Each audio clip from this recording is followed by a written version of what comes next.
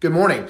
My name is Stuart Davidson. I'm the pastor here at Eastern Shore Baptist Church. Thank you for tuning in to today's podcast. You can learn more about our church by visiting our website, www.myesbc.net. Of course, if you would like to visit us on a Sunday morning, you'll see that we have life group classes or Sunday school classes that start at 9 a.m. And our service starts every Sunday at 10:10 a.m. Come by and see us. God bless you. And I hope that you are motivated to look more like Jesus through today's podcast.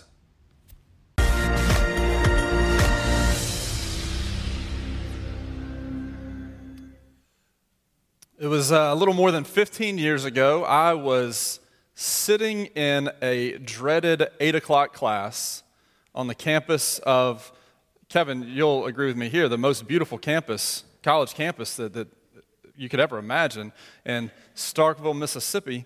And yeah, amen, right? Yeah, that's right. Y'all thought I was going to say some other college. I was sitting in class. It was a college algebra class. Now, don't judge me here, all you engineers and all you people with higher level math, but I was a political science history major. I just was taking the maths I had to take to get through school. But it was an 8 o'clock class, and it was my second semester of college. I had breezed through the first semester. The first semester of college was so easy. It was kind of a cakewalk. And so I walk into this 8 o'clock class, and I'll never forget the professor. Her name was Diane Daniels, and she looked kind of like Jerry Seinfeld's mom from Seinfeld's sitcom show. Actually, she looked just like her. And she got up there, and she began to teach. And as she taught that first hour class on that Monday at 8 o'clock, first day of the semester, I thought, this is going to be the easiest math class I've ever taken. I had all this stuff in high school multiple times. And so after that first, or maybe the second class, for the next several weeks, I slept in and didn't go to that 8 o'clock class. And I thought, well, I've got the syllabus, I know when the test is, and this is going to be pretty easy. And so I took the first test and promptly made a 34, like out of 100. It wasn't like a 40-point test or anything, which that would have been good, right? A 34 on the first test of college algebra. I thought, okay, that's not a big deal. I'll just go to class now, and if I'm at class, surely it won't be that big a deal. And then I began to re-examine the syllabus. And I saw we only had 2 more tests before the final. And those were the only grades. I thought, I am in trouble. Luckily, my father was the only person that had access to my grades. Otherwise, I would not be standing before you today had my mother had access to my grades in 2003. Well, thankfully for me, I was able to kind of pull myself back up, and I had to make, Kevin, a 99 on the final to get a B in the class. It was a 100-question, multiple-choice test, Scantron. Now, I'm not very good at math, but I knew I had to get at least 99 questions right because it was a 100-question test. And I'm here to tell you, somehow, by the grace of God, I made 100 on that final. Luckily, she gave like 20 bonus points for some ridiculous something, and so I probably only really made like an 80. But it was 100 in the grade book, and I survived college algebra. But that 34 was a wake-up call. Has anybody ever had one of those where you think you got it all figured out, and then all of a sudden something hits, and you're like, oh, maybe I don't have it all together after all. Now, there's been a series of those since then in my life, but that's one that stands out because I was in cruise control. I was on autopilot. I thought I had college thing figured out. After I had one semester, I had completely owned that first semester. I was good to go, and I thought I could just sail on through the rest of college and probably the rest of life. And then Dr. Daniels hit me with a 34 and woke me up. What we're going to look at today in Luke chapter 10, verses 13 through 16 is a wake-up call, except rather than Dr. Daniels delivering it to some punk freshman at Mississippi State, this is Jesus with a wake-up call for some people who really shouldn't have needed a wake-up call. And so our big idea this morning is that Jesus provides an urgent warning to those who should have never needed it to begin with. Jesus provides this warning to a crowd that really shouldn't have ever needed this wake-up call to begin with. And if you pay attention for just the next few hours, then you're awake. I had a student a second ago tell me, hey, can you keep it to 10 minutes? I'm really hungry. So It'll be somewhere between 10 minutes and 3 hours. So buckle up. It'll be better than college algebra, though, I can assure you. All right? So Jesus is before these people who had all the answers.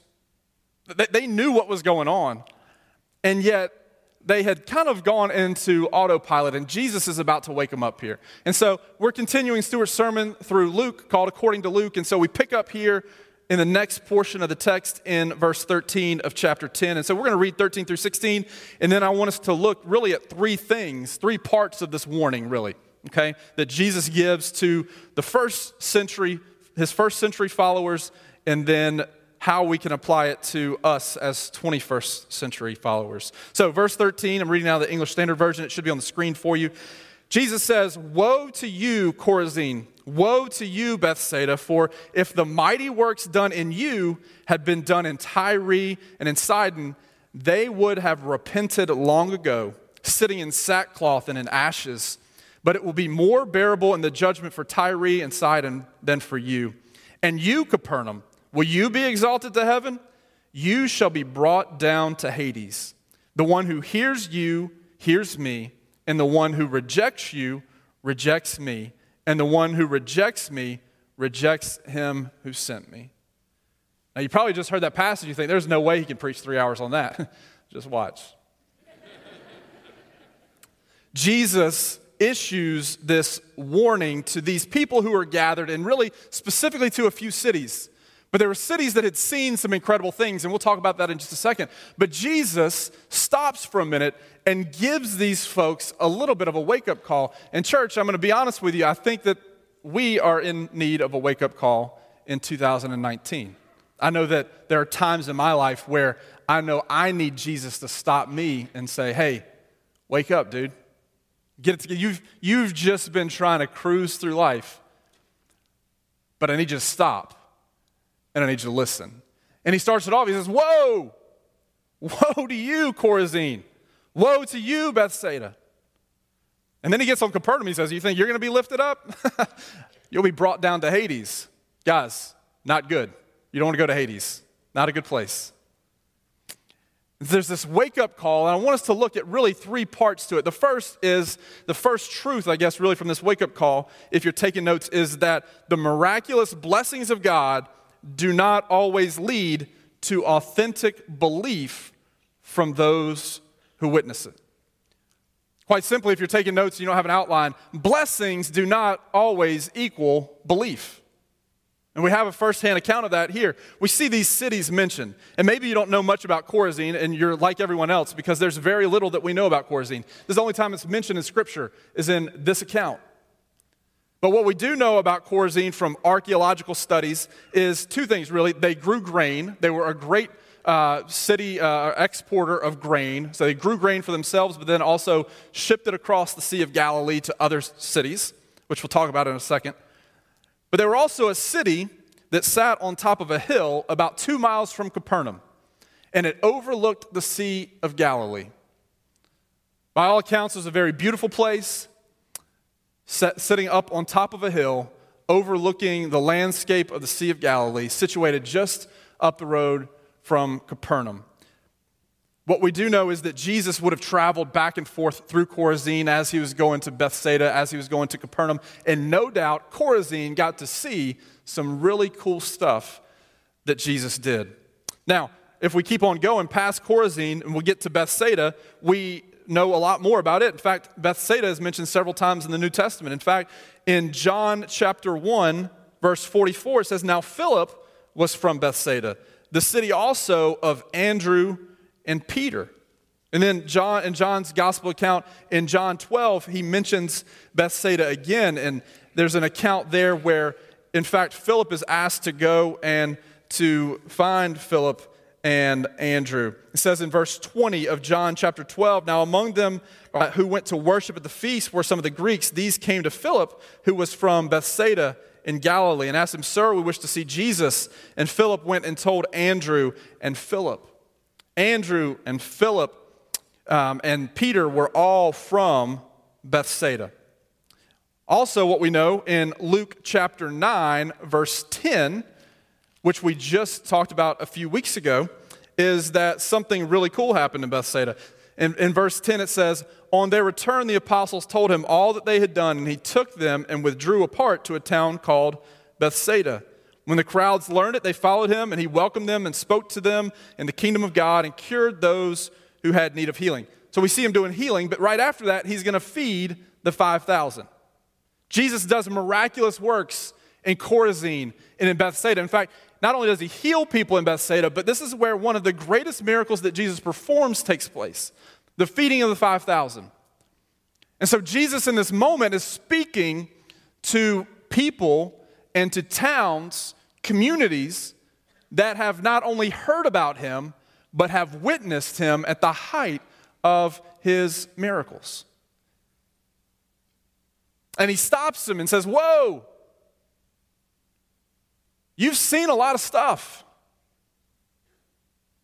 Some of you who are even within earshot of me saying this right now were there when I fed the 5,000. Not only did you see it, but you ate some of the fish and you ate some of the bread. Some of you probably have relatives who have been healed by my miraculous powers that have been gifted to me by God the Father. You've seen it. You've heard it. You've been able to touch the healed skin of the leper.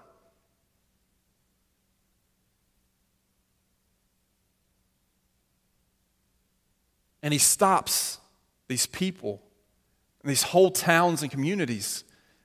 He says, hang on just a second. Hang on just a second. You see, the problem with Bethsaida and Chorazin was that they had become fans of Jesus. Jesus had become a celebrity. Do you remember that story that takes place? It actually takes place in Capernaum, where there's this house, and the house is so full of people because Jesus is teaching and healing inside of it, and it's so full that there's this paralytic guy, and his friends have to bring him there to see Jesus, and they bring him there because they want Jesus to heal him. Y'all remember this story? But it's so full, it's so packed that they can't get him in the house through the door. They can't get him through a window. So you remember what they have to do? They have to crawl up on the roof, and they have to rip open part of the roof and lower this paralyzed guy down. You remember that story? Do you know why all the people were gathered in the house? Not because they were followers of Jesus, but because they were fans of Jesus. They were there to see Jesus do something really cool. Because that's part of what Jesus did, right? Who in here would not want to see a guy turn a couple fish and a loaf of bread into enough to feed 5,000 people? We would all sign up for that. If somebody told you, hey, the Jesus guy's in town, he's going to walk across the water, we'd all be there. And what's happened in Bethsaida, and what's happened in Chorazin, and what's happened in Capernaum is that there's a bunch of people that are there to see Jesus do the next cool thing and to be able to tell their friends. You know, I was there. I was there at the feeding of the 5,000. Anybody know people like that? Like, I was on the state championship team in 87. That's funny. I got an 87 yearbook here. Let's, I wasn't there for picture day. All right, okay. Nobody's ever there for picture day. But that's what we have here. It's a, hey, look what I saw Jesus, and I saw him heal a guy. You'll never believe it. There was this Lazarus dude. He was dead. No, I'm telling you, he was so dead that he smelled bad. And I saw Jesus healed him. No, he didn't. Yeah, he did. I was there. I'm telling you, I promise I was there. But what we see is that the blessings that are taking place in the lives of these people and in these towns don't always necessarily lead to belief in the one performing the blessings or the miracles. You say, it doesn't make any sense, Josh. How could that be? Well, we see it in our lives every day. This room was packed last week celebrating a risen Savior. And every person in here, if you had gone around the room and you said, do you believe that God raised Jesus from the dead? I believe it. Do you believe that Jesus is enough to sustain you and provide for you each and every day of your life? Are you trusting him daily? There's some times when we believe in God raising Jesus from the dead, but we don't believe that God is sufficient to provide for us each and every day, and so we chase other things, other places.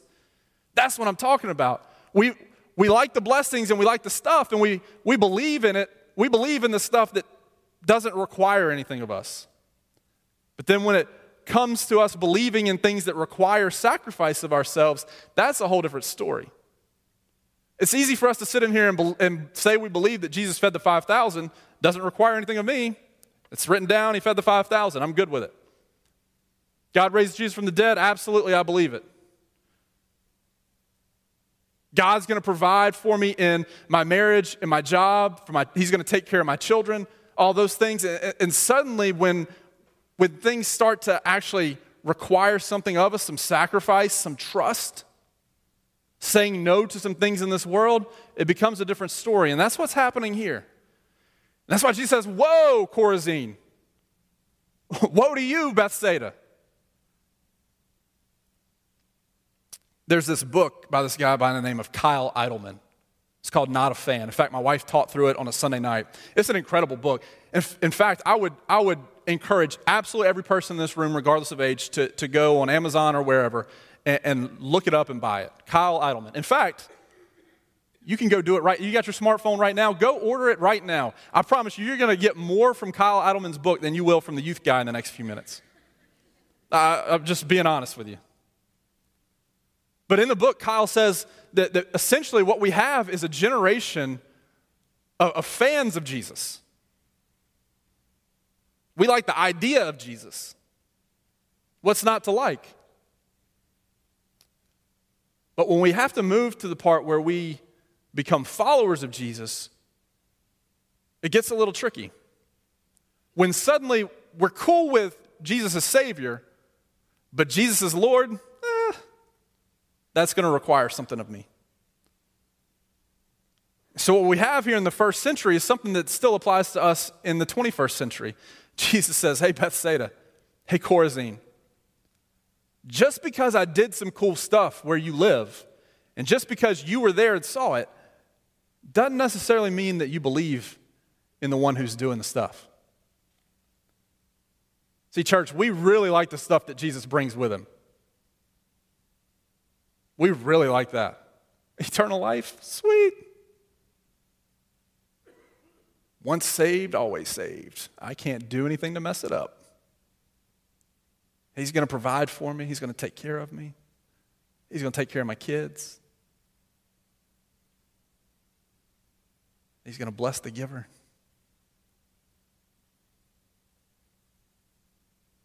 It all sounds great.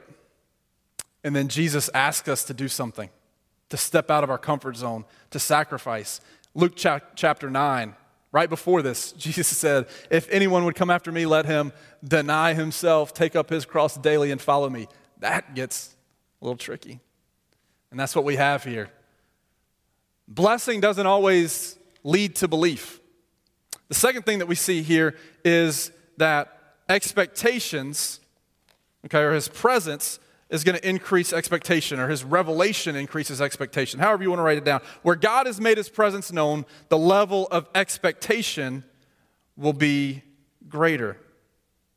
Where God has made his presence known, the level of expectation will be greater.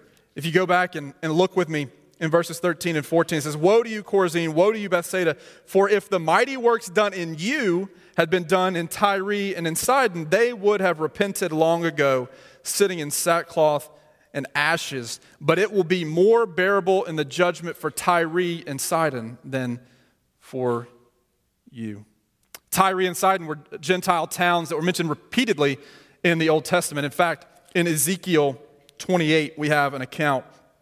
It says, the word of the Lord came to me, Son of man, say to the prince of Tyre, thus says the Lord God, because your heart is proud, and you have said, I am God, I sit in the seat of the gods, in the heart of the seas, yet you are but a man and no God. Though you make your heart like the heart of God, you are indeed wiser than Daniel. No secret is hidden from you. By your wisdom and your understanding, you have made wealth for yourself and have gathered gold and silver into your treasuries.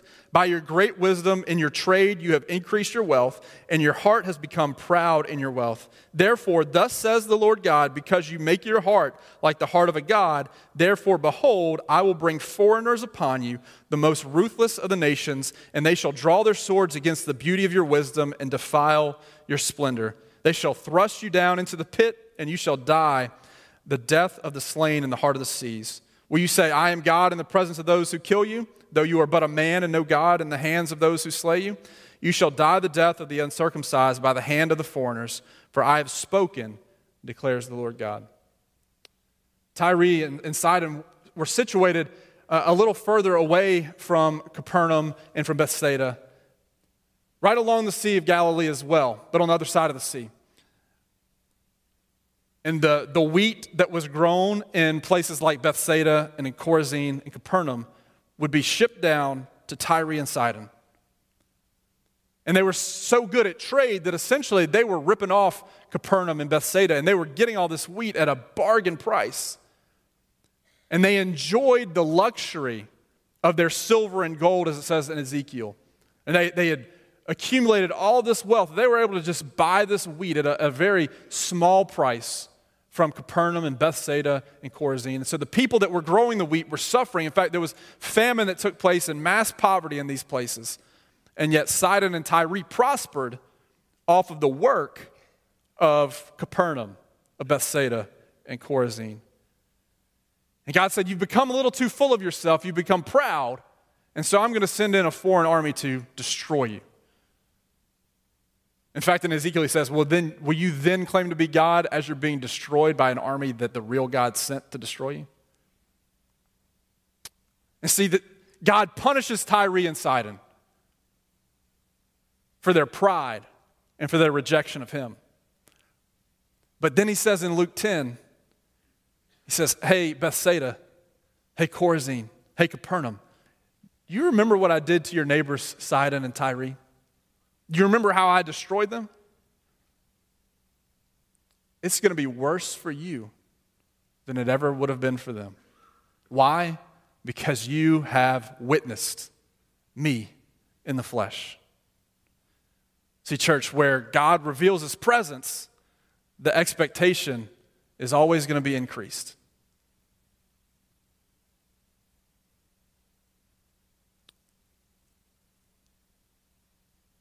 God has revealed himself in an incredible way to the people of Capernaum and Bethsaida, in a very similar way that he's revealed himself to you and to me. Maybe you've been sitting in a pew for 30 or 40 years, maybe 5 or 10 years, Sunday school class. You've had great Sunday school teachers. You sat under great pastors. You've enjoyed the comforts of access to the gospel, to incredible teaching. Maybe you're like me in that way. I've benefited from so many people who were gifted and equipped by God to teach me. God has revealed his presence to me and to you. Church, when that happens, the level of expectation increases. We go back and use that math example from our opening. Anybody ever have to take trigonometry? Oh my goodness. Sine, cosine, and tangent. Church, I'm 35. I don't have a clue what a sine or a cosine or a tangent is or what you use it for. I don't. I know there's a little button on a calculator. I don't really know what I'm trying to figure out with it. I have no clue what I'm doing, right? All right, I know we got some people that could teach me. I appreciate that. Side note, I have no interest in learning what sine, cosine, and tangent means. So if I haven't used it at this point, I figure I'm probably okay, all right? But to all of you that do know and that teach it, great. Students, learn about sine, cosine, and tangent. It's important. You're going to use it all the time, all right?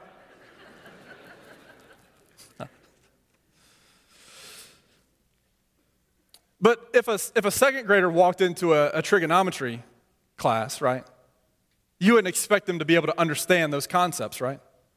Right? They're still trying to master addition and subtraction. Likewise, if you have a fourth-year engineering student or physics student or whatever at Auburn or wherever, whatever, are there other schools? Get to? Roll Tide. You're welcome, Russ. But you have a fourth-year student, they're in Calculus 4, they're taking some kind of thermodynamics class or something else that I don't understand. And they sit down with the professor and they start doing all of these crazy equations and everything that they're supposed to know. And the student looks back and says, hey professor, could we maybe do some of that addition stuff? Kind of like that. 2, 3 numbers, something like that. You can even stack 3 or 4 numbers on top of each other. I'll add them together. Throw in some long division, really mix it up a little bit. Fractions. You understand that would be ridiculous, right? It would be ridiculous to ask a second grader to understand something that a college student is supposed to understand. It would be ridiculous to ask a college student to sit and continue to do the work of a second grader. Another example, I'm helping Coach Smith, my son, his baseball team, 7 and 8-year-old baseball team. He's in first grade, okay? Not a very good baseball coach, nor mathematician, all right? But there are concepts in playing sports and playing baseball that you can't really teach a first grader quite yet. There are things that are supposed to happen on a baseball field when you get a little bit older that a first grader just can't understand. Because, we're still trying to make sure we get our glove down on the ground and we get the ball out of our glove and throw it to the correct base, right? Well, then we start saying, all right, well, if you got a runner on second and there's less than 2 outs and you're playing shortstop, what we're going to do is we're going to catch the ball, we're going to pump fake to first, hope the kid comes off second base, and then we're going to tag him out, and then we'll go to first base. Well, that's a lot for my 7-year-old to process. I don't know about yours.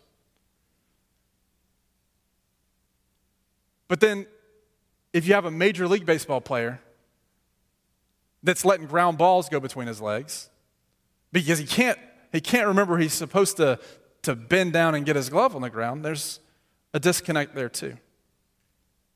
And what Jesus says here is that you have been exposed to so much. You've seen it. You've benefited from it. And so the expectation is going to be greater. And he goes so far as to say, hey, Capernaum, Bethsaida, Chorazin, do you know that if I had done in their town what I've done in your town, Tyre and Sidon, even though they were unbelievers, they would have repented and put themselves in sackcloth and ashes. Even the pagans would have seen the majesty and wonder of God Almighty, and they would have turned from their wicked ways. But you, the problem with you, Bethsaida, the problem with you, Capernaum, the problem with you, Chorazin, is you've just enjoyed the blessing so much that you've decided, we're good. God's blessing us. Everything must be okay. And you've just become a fan. He says, be careful. Because where my revelation is more, where my presence is more, the level of expectation is going to increase. He says, no, there's a reason that I came to you, to the Jew. And it wasn't so you could be enamored with me for a minute and move on to whatever the next new shiny thing was. We do that, right, in our lives. Think about it. Ladies, okay, specifically those of you in the dating world, right? Imagine you meet this guy, right? Oh, and he's fantastic. Ladies, he's a good-looking dude.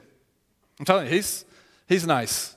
I don't know who your generation's go-to guy was. There's a lady that I know in the church. She's a big Tom Selleck fan. I'm not going to mention her by name. But some of you ladies really like Tom Selleck, the mustache, the Magnum PI days, okay? It's nice. Imagine whatever it is that you're into, and he looks like that. He's good looking. And you get to know him, you start dating, and he really takes an interest in you, right? He's thoughtful. He's a good communicator. He's romantic. He's all of the things you could have ever hoped for. But over time, you start to realize that you don't really like him. What you like is that he likes you. I think if we're honest with ourselves, some of us have been there before. Like, there are people in our lives that we could take or leave, but it's really good that they like us. I'm not going to ask you to raise your hand. But some of us have been there. We like to be liked, even if we don't necessarily like the person that's liking us. Or maybe you get a new job, right? New job, hey, the pay's great. The boss is good. You got new coworkers. They seem pretty cool too. You're learning new things, doing new stuff. The last job had gotten kind of stagnant. It was a little boring. And it's great. You're excited about it. Well, then a few months in, you're like, maybe the pay's not so great because they keep adding some more requirements to you, some more duties. I don't know. Coworkers, kind of getting on your nerves now a little bit. That boss, he's actually like telling you what to do. She's telling you what to do. It's getting old. As human beings, we like stuff in the beginning, but our attention spans are so short. Like, Jesus, we like you, we want you, we need you. But now that I got you, there's some other stuff that seems pretty appealing. And Jesus says to Capernaum, and to Bethsaida and to Chorazin, that you can be amazed by Jesus without being changed by Jesus. You can be impressed by him without actually possessing him. You can know about him without ever really knowing him. You can support some issues that are Christian without being Christ-centered. I think, church, what we really see here is that you can use the name of Jesus without being surrendered to Jesus. Did you know that? It's easy to use the name of Jesus without being surrendered to Jesus. But what Capernaum is going to find out here, what Bethsaida is going to find out, what Chorazin is going to find out, is that at some point, whether you want to or not, everyone will surrender to the name of Jesus. Paul writes about it in Philippians chapter 2. He says that God has so highly exalted Jesus that one day every knee is going to bow and every tongue will confess what? That Jesus is Lord. He says, Capernaum, you think you're going to be exalted? You think you're going to be lifted up because I did some cool stuff in your town? He says, right now, the way it's looking, you're more likely to be lowered down to Hades than to be exalted. Because you've enjoyed me as Messiah, but you haven't treasured me as Lord. Where God reveals his presence, the level of expectation increases. The third point, and then we'll close. Hearing the gospel will lead me to proclaiming the gospel. Hearing the gospel will lead me to proclaiming the gospel. We find ourselves at a little bit of a crossroads here. Go down to verse 16. Jesus says, the one who hears you hears me. Remember, he sent out the 72. They haven't come back yet. That'll be next week. The one who hears you hears me, and the one who rejects you rejects me, and the one who rejects me rejects the one who sent me. For those of us who have heard the gospel, we have been mandated to proclaim the gospel. And don't get confused here. The Greek word here that we see with hearing has a little more connotation to it than just some sound waves bouncing off our ears. What it really means is that we have not only heard it, but we've processed it and we've embraced it. See, here in this word picture, in order to hear the gospel, hear the message, we have to not only physically hear it, but we have to process it and understand it, and then embrace it. So Jesus says, those who hear you proclaim the gospel are actually hearing me. That puts a little bit of responsibility on us, guys. He sent us out. Those who hear you actually hear Jesus. And the one who hears Jesus hears God the Father. You see, if we've actually heard, if we've received the gospel message, we're not just asked to, we are called to, commanded to go and to proclaim the gospel.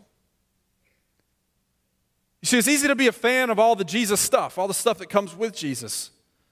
It's a whole different story to embrace Jesus, the suffering of Jesus, and to go boldly and proclaim the message of Jesus, both in the way we live and in the things that we say.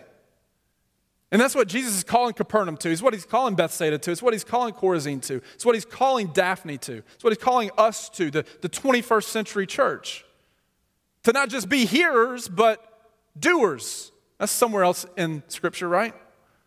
To hear the gospel and to go and to proclaim the gospel. For how will they know if they do not hear? Perhaps today you are here and you say, I don't understand anything you've just said because I don't know that I've ever actually heard the gospel. The message that Jesus sends out the 72 to tell is the message of the hope that's about to come in this story. You see, in chapter 9, Jesus, there's this really subtle thing that happens in chapter 9 where Luke says, and he set his face to Jerusalem. It's so subtle, if you're just reading it, you'll never really catch it. He set his face to Jerusalem. Jesus is teaching, he's preaching, he's performing miraculous signs, but in Luke 9, we see him change his course of direction, geographically and in terms of his purpose. See, in Luke 9, Jesus sets his face to Jerusalem because he's going to perform his final miracle, really.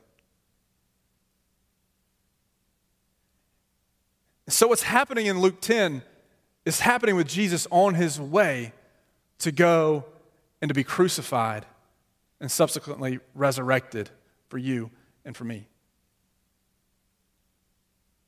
And so imagine the Savior of the world, God in the flesh, is going to his ultimate death to die for you and for me and for all of mankind throughout all of eternity. And he comes upon these towns where he's literally handed some of these people bread that he's transformed out of nothingness, or fish. Or he sees, I healed your grandmother. She hadn't walked in 60 years. I healed her last week. And you were there, you saw it, you bowed down, and you rejoiced, and now your life says nothing of me.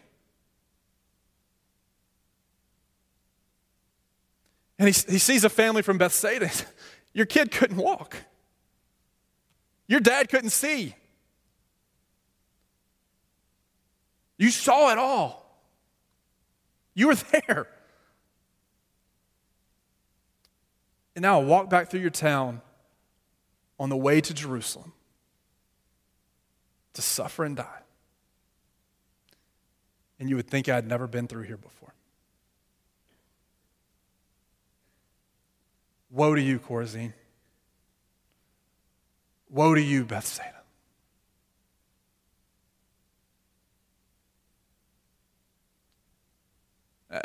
As I read that, I can't help but, woe to you, Josh. You've seen me. You've encountered me. And yet it doesn't really look like it. Jesus is going to leave here and continue to make his journey to Jerusalem, where he is going to suffer an agonizing death. Yet he's going to be resurrected from that death, defeating sin and death on your behalf and on my behalf, so that we can live in the freedom of eternity, because it's already been won for us. Matthew chapter 5, and we'll close. In Matthew chapter 5, Jesus preaches the Sermon on the Mount, and part of that he says that we are the light of the world, a city on a hill. And he says that as believers, we are to illuminate the world and show them the grace and the mercy of Jesus Christ. A flashlight is an interesting thing, right? It shines light wherever you point it. And I know it's not perfectly dark in here, but you can see that there is clearly a light. The funny thing about a flashlight, though, is that wherever you point it is where you can actually see. And the flashlight, really, as you're using it, if you notice, go home and use a flashlight in the dark, it follows where you look. Where you look, you naturally point the light, because it's what you want to see. Jesus in Matthew 5 says, "You are the light of the world." You are meant to illuminate the redemptive work of Jesus Christ. As I think about what it looks like practically for us to be the light of the world, I think a lot of times, right, we point our light at whatever seems cool at the time. Maybe it's a hot button social or political issue, and that's got all our focus, and so we're pointing over here. Or maybe it's this new trend or phenomenon here. Or maybe we've got this new self-help thing that we're doing over here. Or maybe we're struggling with something, and so we're over here somewhere.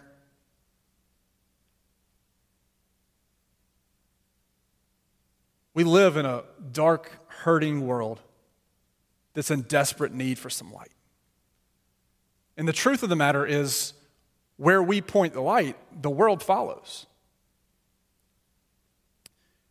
In Hebrews, right, the author of Hebrews says, "So fix your eyes where? On Jesus, the author and the perfecter of our faith, the founder of our faith." So as Christ followers, I wonder what our world would begin to look like if we fixed our eyes on Jesus. Because the truth of the matter is, where we fix our eyes, church, is where the light goes. Where our eyes are, so goes the light. And where the light goes, so goes the world. The question we have to ask ourselves this morning is, where do I want to point people? If I want to point people to Jesus, then perhaps today it's time for us to begin to look in his direction. Let's pray together this morning. Father, we thank you so much, God, for the message of hope that we find in Luke. God, it is, God, a condemnation, a challenge, a wake-up call for those first century towns. And God, hopefully a wake-up call for us this morning. Yet, God, there's hope in this challenge. This morning, God, we have the opportunity, God, to lay our lives down before you. God, may we not be guilty of the same things as Bethsaida, Chorazin, Capernaum. God, would we commit ourselves as individual followers and as your church to be faithful to point people in the direction of Jesus Christ. God, I know that in a room this size this morning, God, there are those who have never made a decision to follow you, to trust you. God, I pray this morning, God, that God, the message of the hope found in the cross in an empty tomb, God, would be life-altering. That it would change someone's eternity. God, that maybe for the first time this morning, someone would say, "I'm wandering around in the dark. I'm struggling. There's just stuff in my life that it's too much for me to deal with." God, I pray today that you would move in that life. And that no matter where we are in our lives, God, right now, someone in this room would say, I need your help. I can't figure this out by myself. And I want to trust in you. If that's you this morning, in just a second, I'm going to invite you to come and pray with me. Or perhaps we have encountered Jesus, and there was a time where we were desperately and deeply in love with him. But we've become a little bit more fan of Jesus than follower.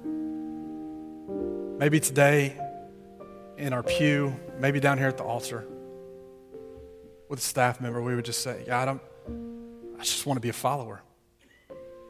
I miss that. Maybe today you want to be a part of a church that's shining its light around the globe in Alaska, Vermont, Miami, France, Morocco, Spain, all around the globe. Come and join us today. Father, we pray that you would do miraculous things in our lives. And God, we wouldn't simply be receivers of a blessing, God, but we would be believers who are committed to following after you. We ask all these things in your name. Amen. Tony and the band is going to come and lead us. I invite you to come. You pray. You come and grab me, talk. Let the Holy Spirit move in your life this morning. Thanks again for tuning in to today's podcast, and we hope to see you again on Sunday morning. Of course, you can also watch our services live on YouTube.